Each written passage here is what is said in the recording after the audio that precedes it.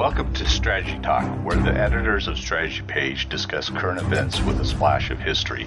I'm Dan Masterson, host of Strategy Talk. With me today is the editor of Strategy Page, well-known military author and game designer Jim Dunnigan. Also joining us is the associate editor of Strategy Page, columnist and author Austin Bay. Welcome, Austin and Jim. It's that time of year where we talk a little bit about the end of the year and a lot about what's coming. So, Jim, you have some thoughts on what happened last year and where we're at. Well, yeah, I'm finishing up the annual wars update, which will come out on the 4th, I believe, Monday. And one thing I noted was the trends we predicted last year are still underway. In other words, there are fewer wars. We dropped 4 that, like many, as was pointed out in Strategy Page, when we drop regular coverage of an area, that is simply there's not enough bloodshed there to justify, covering it regularly. And the death rates keep coming down. And you check any source that monitors, worldwide violence or global terrorism, and you'll find that basically the same numbers. They vary a little bit, but it's all basically the same. And this has been a trend that's been going on since the end of the Cold War, and that was mainly because the Russians were financing and supporting in many ways a lot of the rebellions, so to speak, and uprisings around the world. And when that money dried up, just like North Korea found out, boy, you're in bad shape. In fact, the only two people on there was a thing started, the financial FA something or other. We cover it in the Pakistan section, the India-Pakistan section. They set up international group, mainly the major banking nations, as it were, the nations that basically supply the international finance community. If you want big loans or to sell bonds, you have to have the approval of this operation. These countries. Well, they agreed to go after countries that were supporting terrorism, either because they were allowing money laundering or unidentified transactions or what have you, and doing it via the international financial network. They would be blacklisted or graylisted first and then blacklisted. Only 2 countries are on that list. Because everybody else who comes close, gets on that gray list, scrambles to get off it. And the 2 countries on the list are Iran and North Korea. So you see a pattern there. Pakistan, well, I got more stuff coming up, in Strategy Page on that. They're really scrambling. In fact, they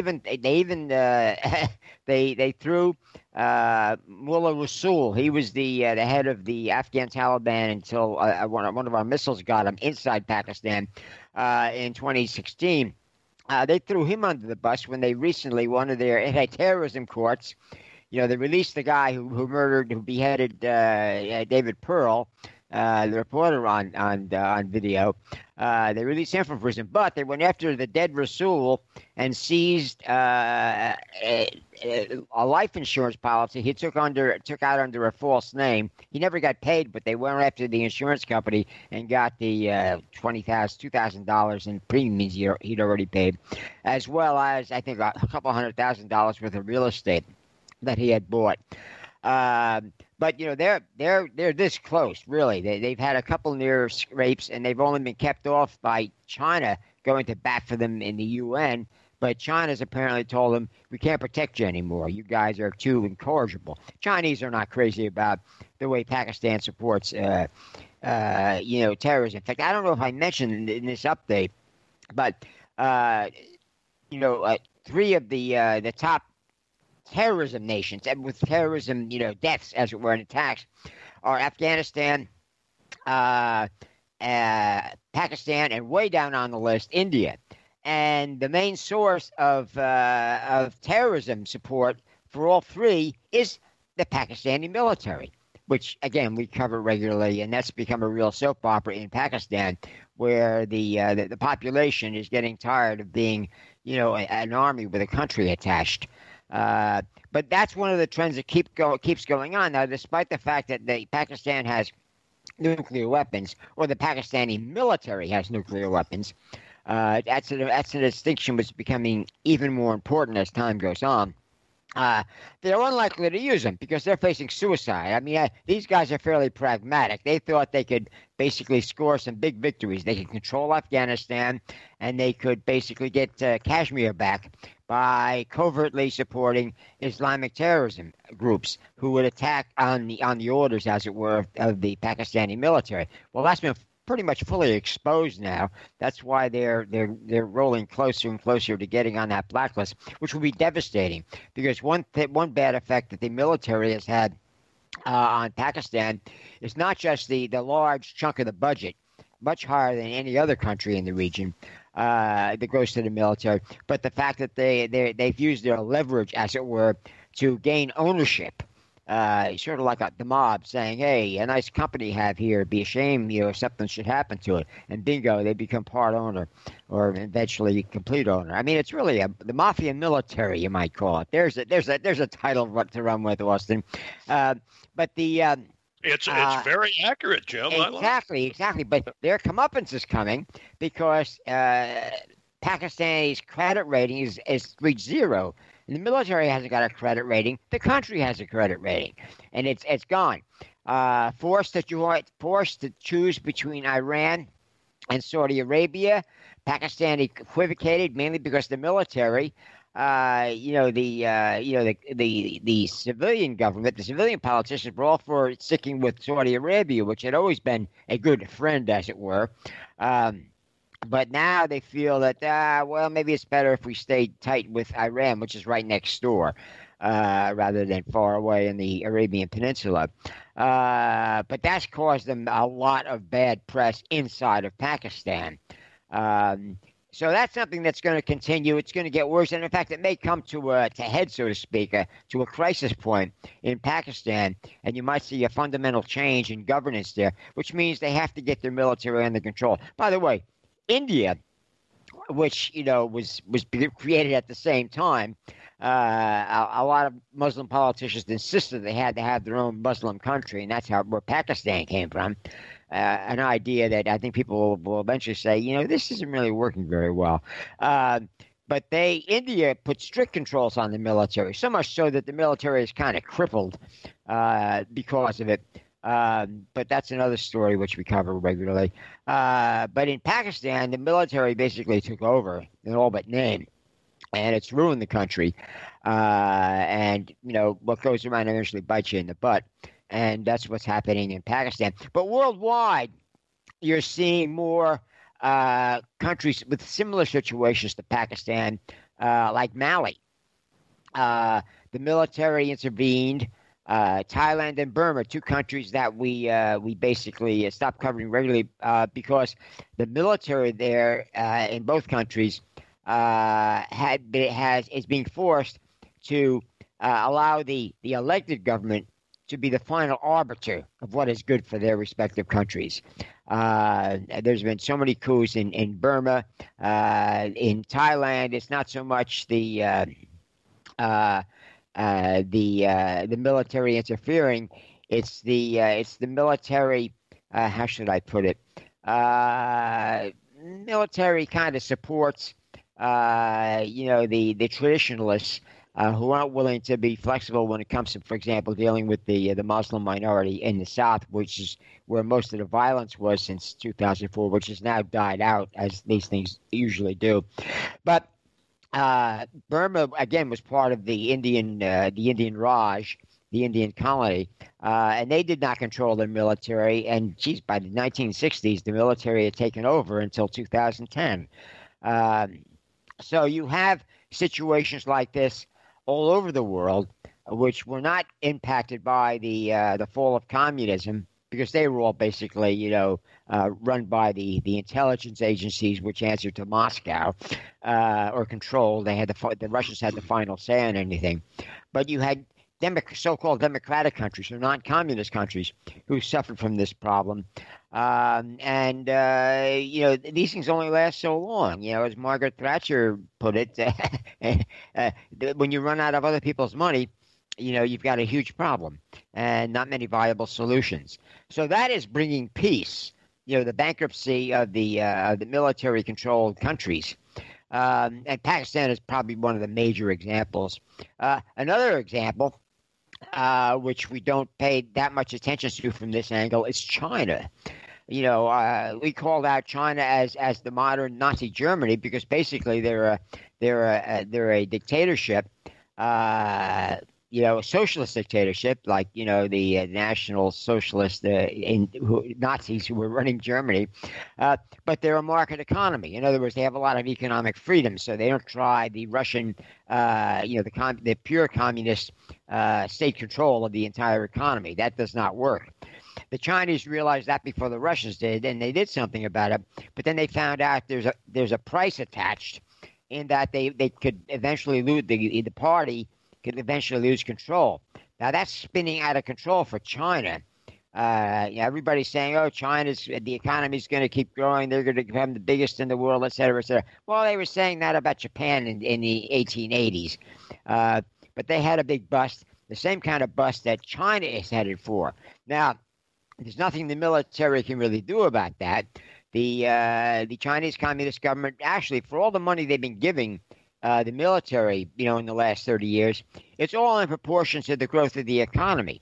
And they've tried to cut back on the corruption in the military, which is a historical facet of China. It's always been that way, and things really don't change. But the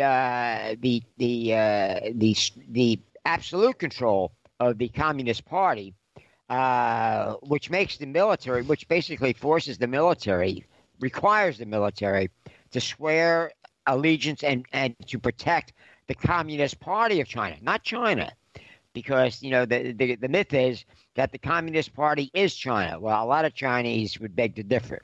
They say the Chinese China is the Chinese people. And they're beginning to realize that the current government, the communist government, was basically just another aristocratic dynasty with a new set of clothes. But again, that's what the Chinese basically have.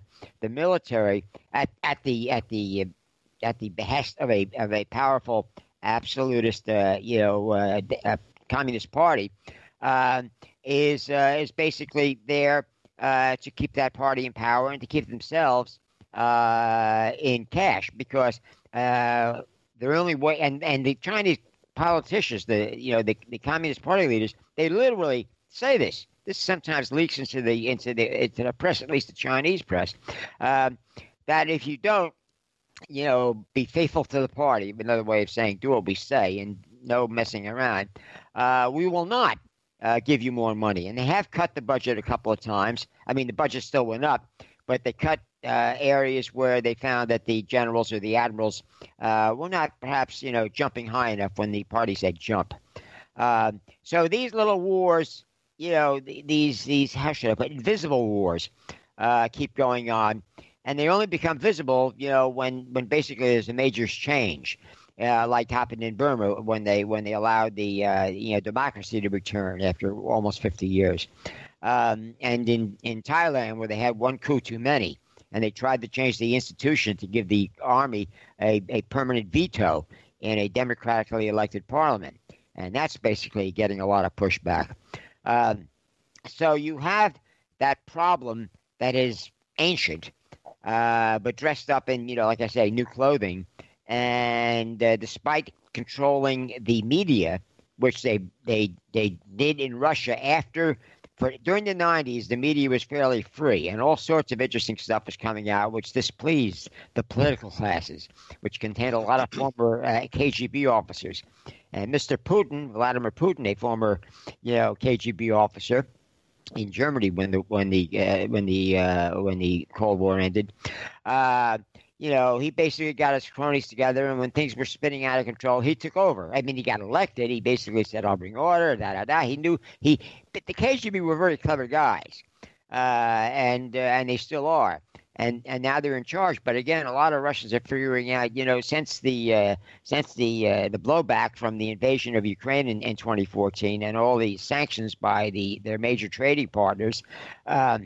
And the decline, and probably a very long-term decline in the price of oil, they're suffering. Again, we report this. Even Russians have statistics, which are still fairly straight about the increasing cost of living, the lower personal CPU income, et cetera, et cetera. In fact, China. One thing I dug up recently was that in the next few years, China will have a higher GDP per capita than Russia. And this is saying something because China still has hundreds of millions of poverty-stricken rural residents. There's a huge amount of affluence on the coast where most of the economic development took place in the last 30 years. And they've been slow to spread it into the interior. Which is poor for a reason. It's basically agricultural. A lot of it's marginal agricultural area. Smartest thing the Russians ever did, as painful as it was to all concerned, was to the one-child policy, which stopped the population explosion from destroying China. But at the same time, it's caused a huge labor shortage because now they're faced with a generation of little princes, they call them. These kids are spoiled like crazy because they got two sets of grandparents doting on them as well as their own parents. And the military has problems. And, of course, there aren't enough of them to go around to do the work that has to be done. So plus they have the same banking problems, a bubble, as it were, that Japan had that is about to go bust. And when it does, it's going to have more serious effects on China than on Japan. It stopped the tremendous growth rate of the Japanese GDP and economy, but it could have more serious implications for the empire, as it were, the communist dynasty. Beyond that, there's less violence, less wars, less people getting killed. What's to complain about? Well, if you're in the media business, you have to find wars and make the most of what you got because good news doesn't sell.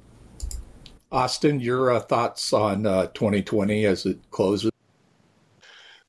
Well, Jim and I had a discussion, or actually, email exchange about retiring Sudan, and I made a Instapundit post out of it. I think that actually attracted some readers to some of our wars updates that we normally wouldn't get. But I made a point in this post, and Dan, I know you've seen it, but we had been covering Sudan since 1999. Now, from, I want to say September, you can go back, listeners can go back and look in the archives. From September 99 to maybe sometime in early 2000, you'll see some scattered reports in there. But Jim, as I recall, it was in like spring 2000, I started doing the Sudan regularly. Yeah.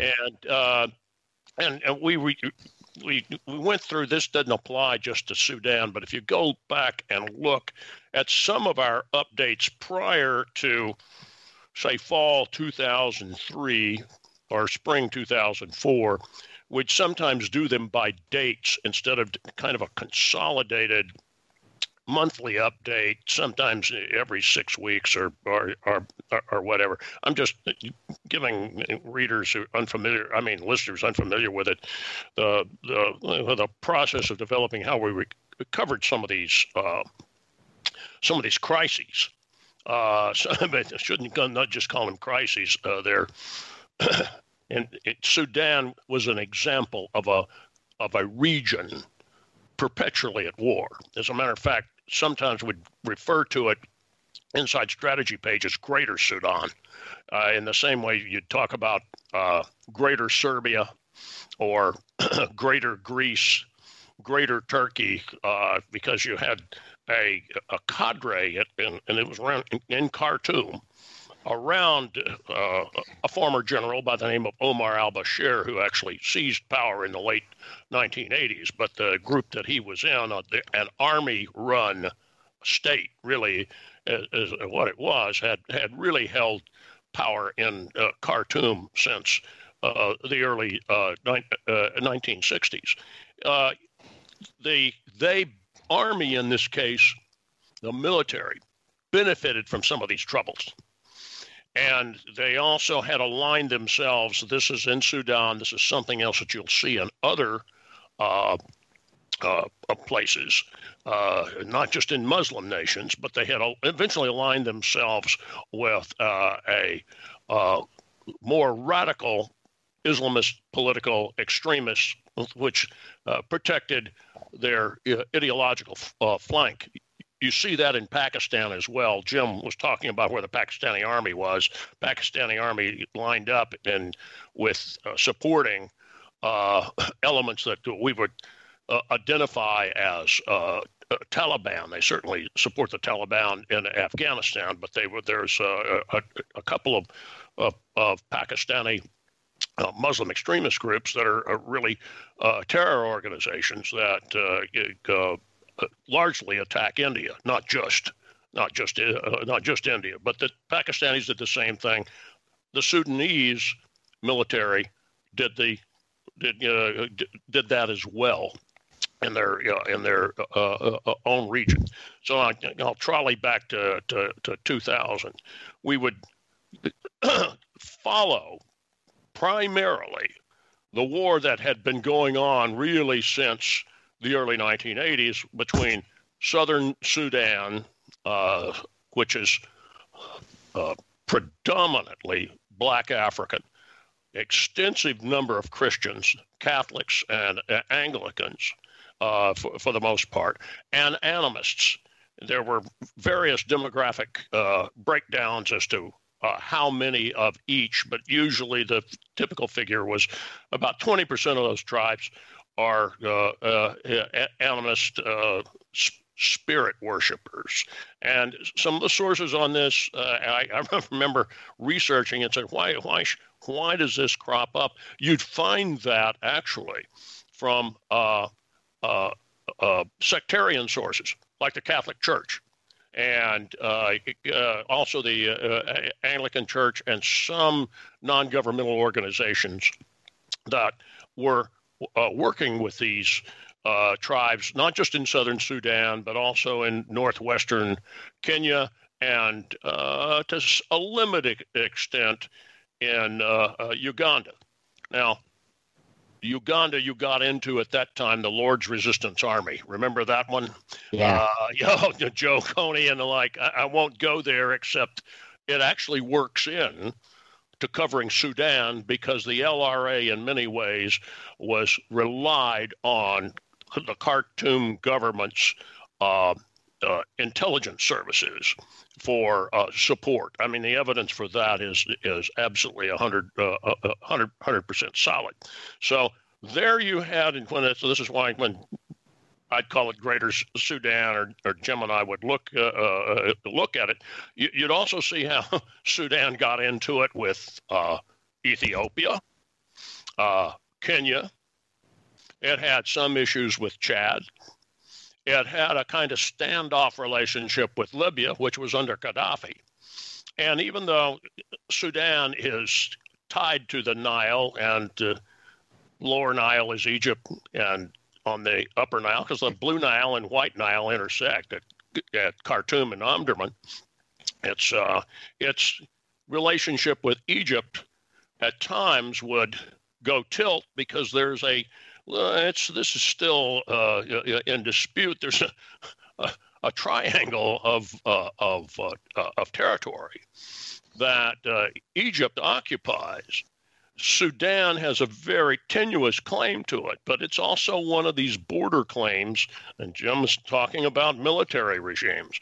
Those get mined, M-I-N-A, as in mining them, using them for galvanizing ideological purposes. You see this in China with China's claims on this. But let's put this packet of territory to the side. What I've described is a very complex, a complex country. Say, hey, every place is complex. Yes, but this is divided by tribes, languages, religion, and there were one big serious war, and that was between the North and the South. Understand the South did have some support from Kenya, Great Britain, indirectly the United States, mostly Americans giving money to organizations to try to support, provide medical aid and food. But the Kenyans and ultimately the Ugandans were helping their brethren to the north. Kenya is overwhelmingly Anglican. You've got Anglicans and Catholics in Uganda, and there was the ethnic element to it. There are 4 or 5 smaller tribes that spill over the border on Uganda and Kenya and South Sudan, the classic African issue. We had this complex situation that, from our perspective, this was an example of the ongoing unresolved warfare that at the same where real issues were on the table. The Southerners, we don't want to be dominated by these Islamists and the proof of Islamic slaving, Islamic tribes. One of them you'll still see cropping up every once in a while, the Misriya, which was an Arabized tribe, would go down and capture Nur, Dinka, some of the other tribes in South Sudan, and the captured, kidnapped, whatever, would end up being seen working in Khartoum or doing a house service or working in warehouses or whatever, and they could be bought back for anywhere from $100 to $300 if you could find them. Many of these people, of course, were never found. This was a huge bone of contention in 2005 when the Comprehensive Peace Agreement came about. And the Comprehensive Peace Agreement, for what it's worth, ultimately led to the secession of South Sudan. Now, for 21 years, we had enough conflict in Sudan to warrant monthly updates. But in April of 2019, Bashir was toppled, and really it was December of 2018 when the country, Jim said, people get tired of this. Basically, the technocrats, educated, and large elements of the urban working class, which exist in Sudan, said, we're tired of it.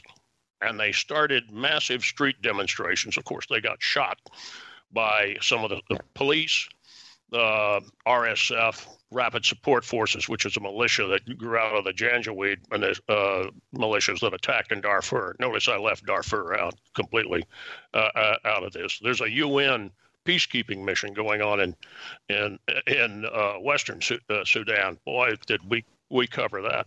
But the process that Sudan has gone through really since April of 2019 is remarkable. They finally got a technocrat economist prime minister, Hamdok, who really meant it about creating avenues to promote participation in government in Sudan instead of oppressing them. A real outreach to these armed rebel groups. Some of the rebel groups are quite sophisticated. There are a couple that are actually just organized gangs. I think they're ultimately going to be the type that they're. This is something we would cover in an update. But Jim noticed this, and I'm writing about it not just in updates. I did 4 or 5 columns for Creator Syndicate on Sudan from spring 2019 on. 4, I think, is what I did, about the rather remarkable progress in this. Here's a good news story. And it look, Sudan had been on the U.S. State Department's state sponsor of terrorism list since when? The early 1990s, mid 1990s. It was finally removed in fall 2020. They had to deal with the compensation issue for the survivors and the families of Americans who were killed in terrorist attacks linked to the Khartoum government. That included the USS Cole attack in Yemen in 2000, which was an Al Qaeda attack, and it also included the 1998 terror bombings of the American embassies in Tanzania and Kenya. But it reached a point that despite all of and I noted this in that long post I wrote on the last regular Sudan update, and Jim, I think, ran that on the 28th of December or something like that. I forget, whatever, maybe it's 27th, that we'd reached a point where what we would be reporting would be basically the same report on of a country trying to tamp down the residual, trying to address the legitimate grievances and tamp down on the residual violence in the nation, rather than being at war with itself. There's still a ton of problems because the military is very powerful in this transitional government they've got.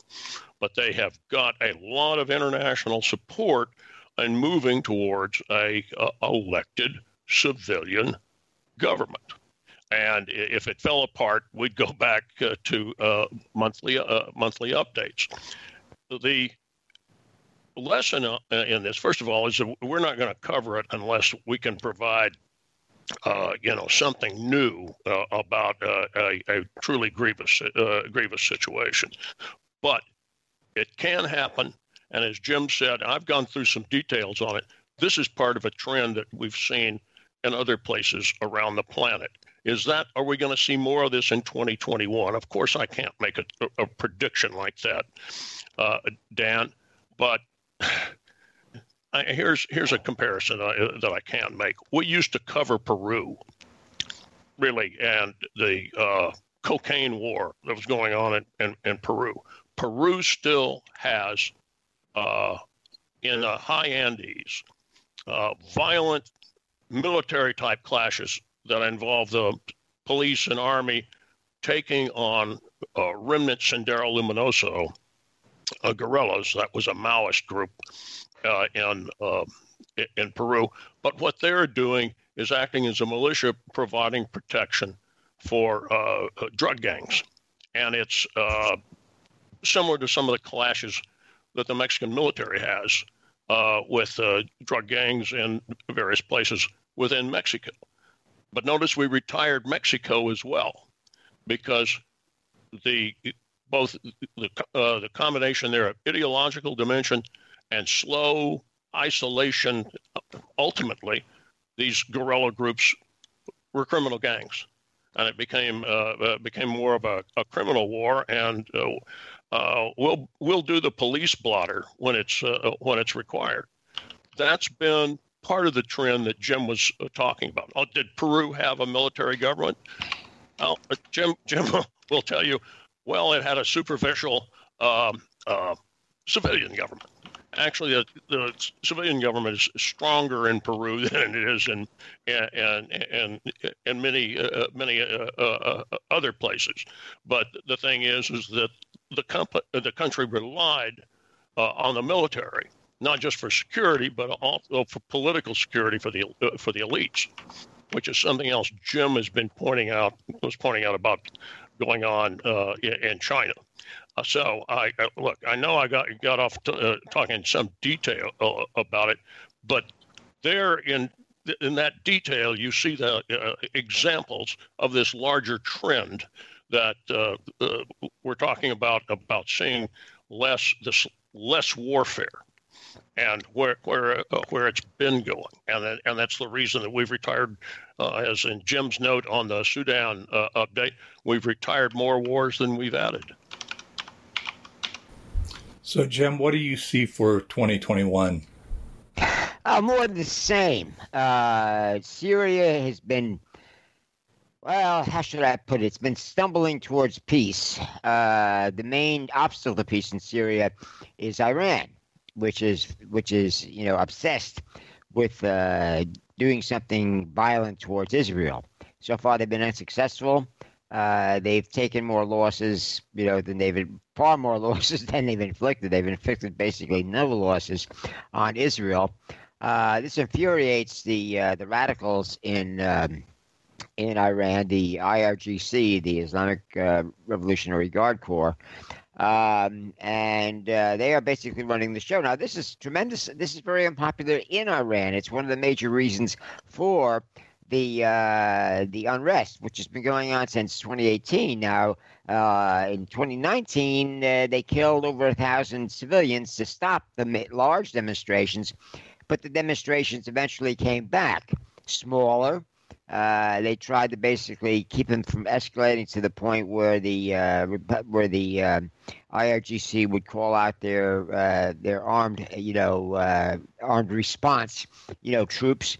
They have both full-time troops for this as well as a large reserve, the Basish, who are basically street thugs, but they basically are believers.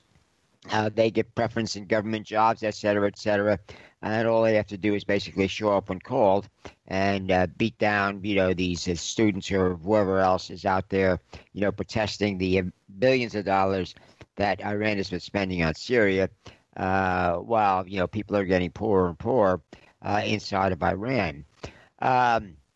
They basically will have to they got to do something. Even if they do something very violent inside Israel and kill a lot of Israelis, that really won't change the military balance, as it were, between Israel and Iran.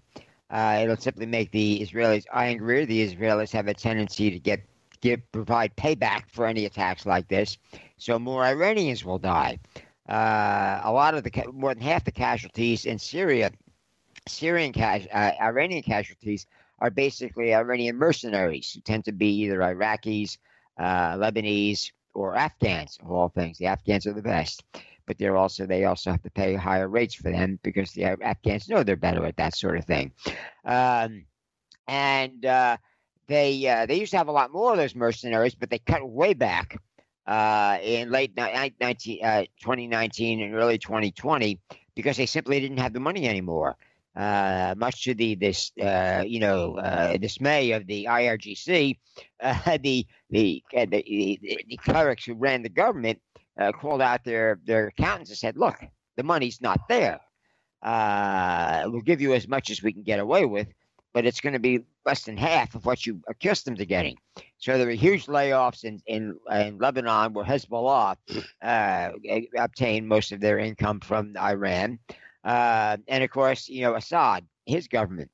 But the trouble with Assad, whom the Israelis, by the way, are trying to arrange discussions with via Russia. Because as far as they're concerned, putting Assad back in charge of the entire country is no worse than before the war, when Assad was in charge of the whole country. The country is a lot poorer.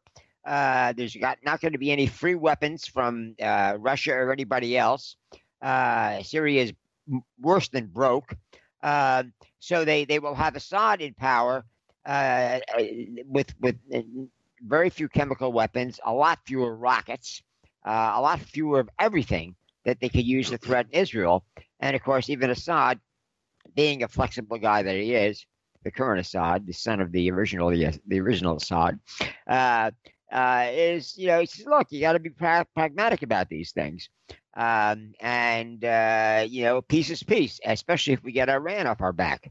The trouble is right now that the Assad government has Iranian IRGC people, all through the place acting as advisors, or minders, they probably refer to it as, and they could rapidly, how should I put it, decapitate the Assad government and find some other Syrians who are more willing to follow orders from Iran in order to be in charge. But actually, without the Assad clan does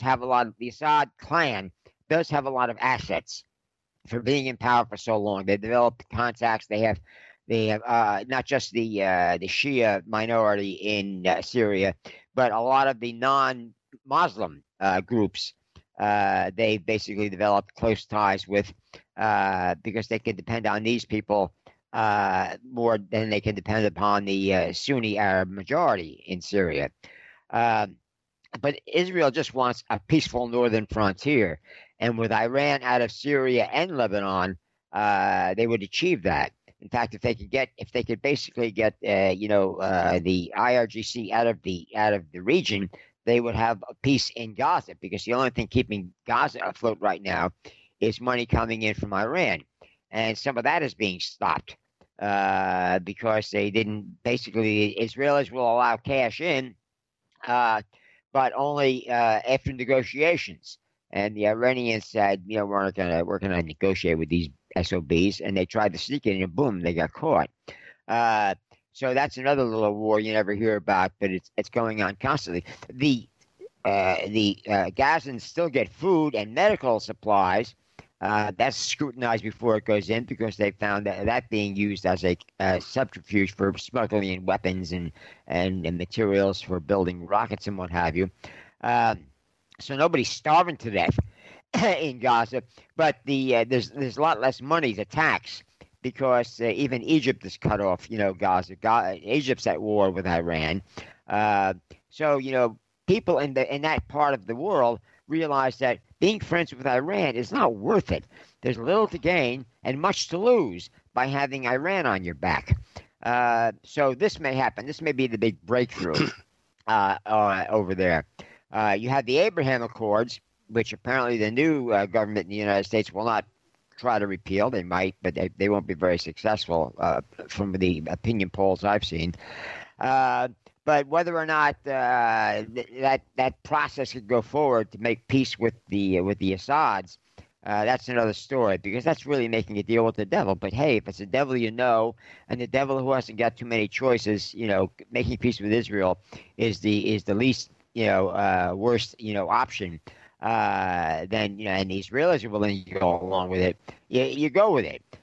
Nobody's been interested in getting involved in the fighting in Syria. There's only a small detachment of American Special Forces who are basically there to support the Kurds, who we can rely on, as we could in northern Iraq. But so things are probably going to get better. I don't think the fighting is going to escalate in a big way in Syria, and most indicators point for getting quieter and quieter. And the big tipping point is basically removing Iran from that region. The Mediterranean region of the Middle East. If that is chancy, because you're dealing with fanatics here. I mean, the clerical dictatorship has shown a certain amount of circumspection in the way they run Iran. It's a dictatorship. They have the final say, but they allowed a certain amount of democracy. When that democracy got out of hand, trying to weaken or eliminate their dictatorial power, they would strike back. But they realized they can only strike back so much, because the Iranian people are sick and tired of it. They've had this for 30 years, going on 40 years, and it's ruined the country. And this is an open secret. People talk about it. It's street chatter. It's easy to develop contacts inside Iran. You got to deal with some encryption and what have you to get email out, or Tor network, whatever. But people do it, and a lot of it gets out, to the exiled Iranian media. There's a lot of English language versions of that in Europe and the United States. So it's no secret to the world or to the leaders in Iran that they have a problem. And the main obstacle is the IRGC. But the IRGC was established to basically keep a religious dictatorship in power. And what the mullahs, the ayatollahs, I should say, the senior clerics, are afraid of is that the IRGC, their defenders, might turn on them. Now, that's only been whispered about. Some of the more extreme members of the IRGC have muttered about that. But there's Iranians in general are smart enough, are savvy enough not to do stupid stuff like that. I mean, it was bad enough they got a religious government, which they weren't supposed to get. When the Shah was overthrown in '79, and then a year later, Saddam Hussein got elected. Saddam Hussein decides to invade Iran when they are weak. Well, they weren't that weak. And basically causes an 8-year war that gets 500,000 people killed and ruins the economies of both countries. Without that war, the clerics who were part of the revolution against the Shah, they basically had approved of free elections, not a religious dictatorship. But in wartime, they basically, it's like the old Roman Republic. You can elect a temporary dictator. Well, in this case, like this Julius Caesar, the dictator or his family turned out to be permanent, and they're stuck with it. And for a long time, they said, well, they promised that eventually when they clean things up, things will be better. But they've come to realize that the clerics and their families are as corrupt as the Shah ever was, and a lot more oppressive and killing a lot more Iranians. So that's something that's one of those historical processes that has to run its course. It's like in the late 1940s when the Cold War started. I think it was Keenan. He wrote an anonymous piece in Foreign Affairs or some journal saying that the best strategy with the Russians, now that they had nuclear weapons, was to basically just tolerate them until they self-destruct. Now, that was a very insightful and wise decision because nobody wanted nuclear war, including the Russians. They wouldn't admit it, but they were more terrified of a nuclear war than we were. And that's exactly what happened. Much to the surprise of a lot of Russians in the government, they had basically believed that they were there for the long term. But one of the things they had done was they had eliminated accounting as a profession.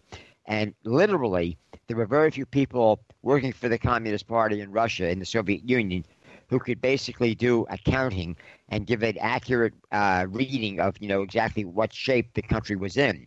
They eventually found out the hard way when they found out they had no more money. They had no more credit on the international market. They were basically broke.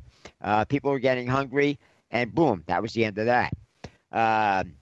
And that advice is still, coaching. But, a lot of people don't follow what they want, an immediate solution. They're willing to be violent to get it and what have you. But the Assads and the Iranian radicals are finding out that they can only, rule by terror for so long, and eventually catches up with them.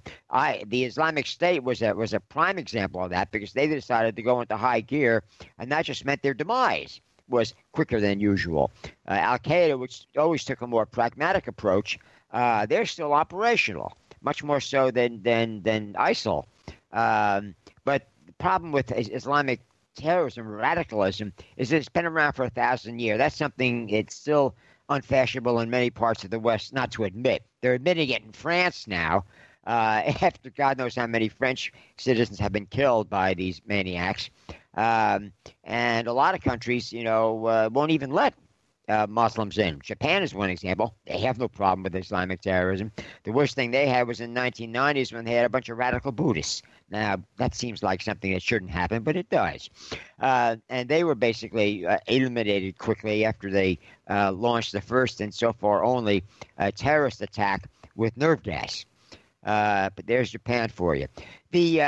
Fortunately for the world, the Islamic radicals are regressives. They don't believe in modern tech. They will make use of modern technology, but they can't develop their own. Boko Haram in Nigeria, which is still one of the main creators of Islamic terrorist, violence and deaths.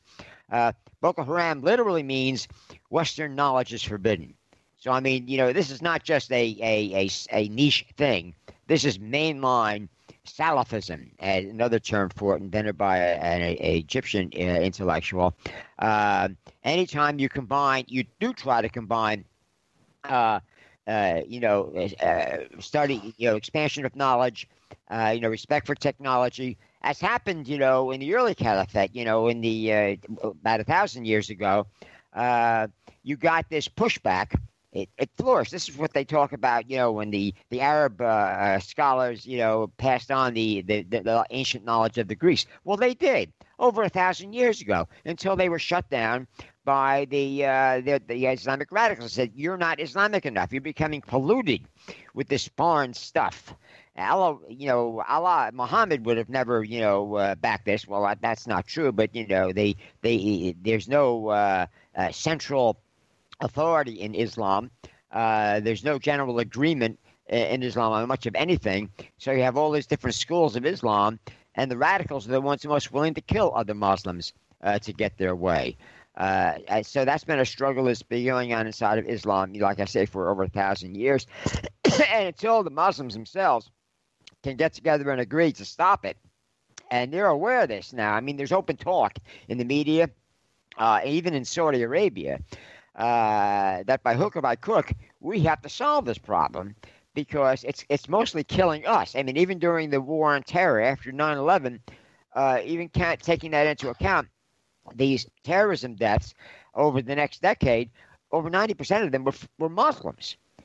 So they may rejoice when non-Muslims get killed by the Islamic terrorists, but that happens very rarely compared to the enormous number of deaths inflicted on other Muslims, and that has not changed. For a while, they did that, especially after 9/11. Said, "Oh yeah, now we're really going to stick it to the infidels, et cetera, et cetera."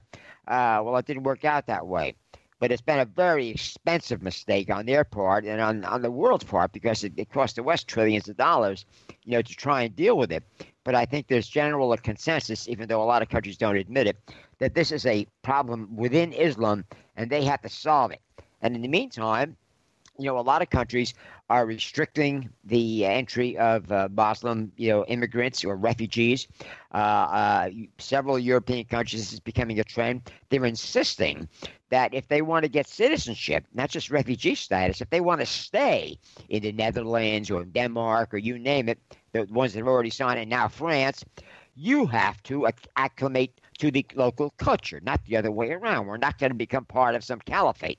And it's amazing. It took over a decade for Western leaders to realize that, and a lot of them are still saying, "Oh no." The Germans are still sort of resistant to that, even though you look at the statistics of who's committing the rapes and the murders and the terrorism attacks. It all tends to be one group. So it's a coincidence. Well, no, it isn't. So that's slowly changing. But again, the Islamic terrorist violence was always a small portion of the violent deaths, as it were, that occurred every year, and it's been steadily declining. But it is called terrorism for a good reason. It terrorizes, and politicians have to pay attention to it, as do voters, because they're the ultimate victims. They haven't got the kind of security that can protect politicians, and they literally suffer most of the casualties when it isn't addressed on a national level. Dan, let me make a couple of comments about that.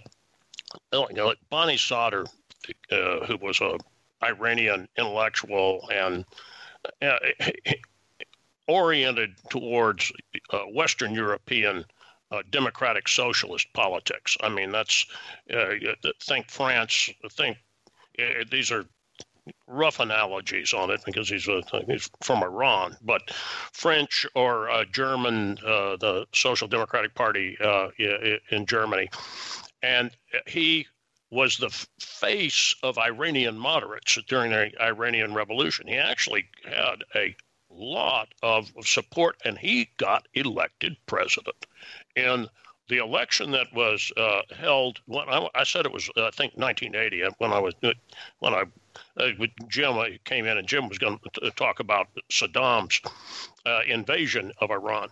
Bani Sadr said that the Khomeinists used the Iraqi invasion, which was a serious thrust at trying to take Khuzestan is what the Iranians call it, or Arabistan is what the Arabs call it, but it's Iran's, one of its chief oil-producing regions, and it's right on the Iraqi-Iranian border. Bani Sadr said that used that crisis to do something he wanted to do. I'm talking about the Ayatollah, which was impose an Islamic revolutionary state whose goal was global revolution. And he said that they undermined us. I'm using my terms from the Russian Revolution. Think of Bani Sadr and his group as the Mensheviks, and the Ayatollah Khomeini as the Bolsheviks, and you're not all that far off from what happened. Now, in at least 3 of the 4 editions of A Quick and Dirty Guide to War, Jim and I talked about or mentioned that there is this large number of Iranians. It's really, I think, a substantial majority that are don't support, and they've certainly over the last 7 or 8 years, they've been decreasing support for the robed dictatorship, as they call it. The dictatorship has been under heavy challenge really since the end of 2017. And you can go and look at Iran updates. Some of the things were written in Yemen as well. I've done, I want to say, let's see, that's 3 years. I want to say I've done 4 or 5 columns on it that picks up on the Iran's internal dynamics. But more or less continual protests or evidence of public dissatisfaction to the point of even, public protests that the regime cannot shut down, where they're calling for removal of officials, even change in Tehran. And there have been at least 2 very brutal acts of repression where either scores or a couple of hundred people were killed, both in Tehran and a couple of other larger cities. I'm talking about spates of violence. They weren't just localized in Tehran. The dissatisfaction is deep.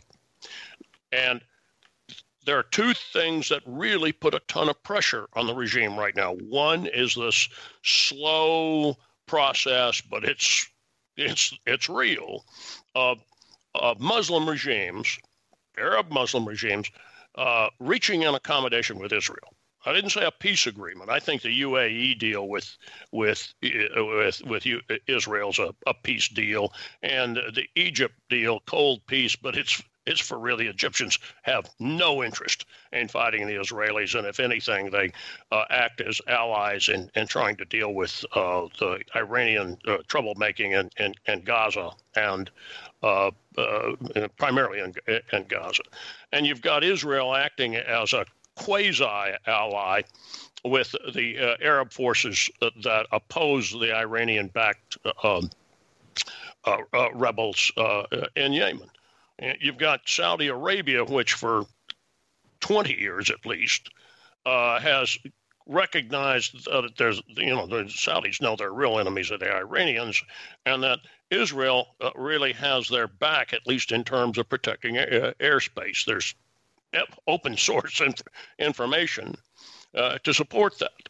So you've got this momentum. Some of it was utilized, I should say that. It wasn't created by the Trump administration, but the Trump administration was aware of it and turned it into public diplomacy by getting these recognitions, or the situation between Sudan and Israel. It's not a peace agreement, but it's a fact that the Sudanese government has enough elements in there. And this is the case, the military is accused by some of the civilians of having made this quasi-deal with the Israelis without open consultation. I mentioned that in that last Sudan update. But it's it has to do with creating more stability and seeing Israel as both an economic and intelligence and political ally. And who does that put pressure on? Iran. The Ayatollahs seem to think that their way out is a revitalization of the JCPOA, the joint comprehensive plan that the Obama administration created. It was essentially paying Iran billions of dollars so that they would slow down their nuclear weapons program. Basically, that deal, which I said was a phony, and it was a complete phony, it has run its course, and the Iranians were cheating on it anyway. But that, to recreate that or bring it back, would give the dictatorship, the Iranian dictatorship, a victory both internally and internationally. They would not suffer the penalties that they deserve to suffer for all of the murderous troublemaking that they are engaged in, not just in their own immediate Southwest Asia area and Africa, but they have tendrils into Europe, the Balkans, and also definitely Central Asia. And I bring that up because that's something that we're going to face in 2021 if there's a Biden administration. Is there going to be a demand by former Obama administration personnel who absolutely sold their soul that the JCPOA was a source of peace? It was not. It was a sort that Ayatollahs didn't use it for development. The money, they used it to wage more war. Now they've got all this other pressure points on them, increasing alienation of the Iranian people. Am I predicting a revolt in Iran? No, I'm not. I tell folks, go look at the introduction of the Iran chapter of the 1996 edition of a Quick and Dirty Guide to War, and definitely in 2008. The critical question is, when will the Iranian people be willing to spend their blood in the streets to the point that the Pasad Aran, the Revolutionary Guard, decides that they're going to quit shooting their own people? And then the regime's going to collapse internally. And they have yet to reach that point. But the pressure is reaching a point where the dictatorship itself has so many internal problems that there's a possibility it's going to collapse itself. I'm not going to put a date on it. But all those factors are there, and the release valve is the United States suddenly going back to an Obama administration type appeasement. I'll use that word, that we saw in 2015. Is that a big deal? It's a very big deal. And when you look at all of the little wars that we're still covering that can be traced back to Iran, and the terror that can be traced back to Iran as well. Well, it's time for us to wrap up. So we'll continue to watch this year, and even though we're reporting on fewer wars, we will be covering development in armed forces around the world, and continue to cover military hardware, which is always going on, never slows down, and it will be part of our ongoing coverage. So we'll be devoting more time. We've already been doing this to what's now being called great power competition, because that deals with the factors that you just raised. But then, of course, look at the stuff that Jim and I both write, and what Al Nofi provides in research on communist China, and big. All right, we'll see you gentlemen next time. Happy New Year, guys. Bye. Bye-bye. Bye.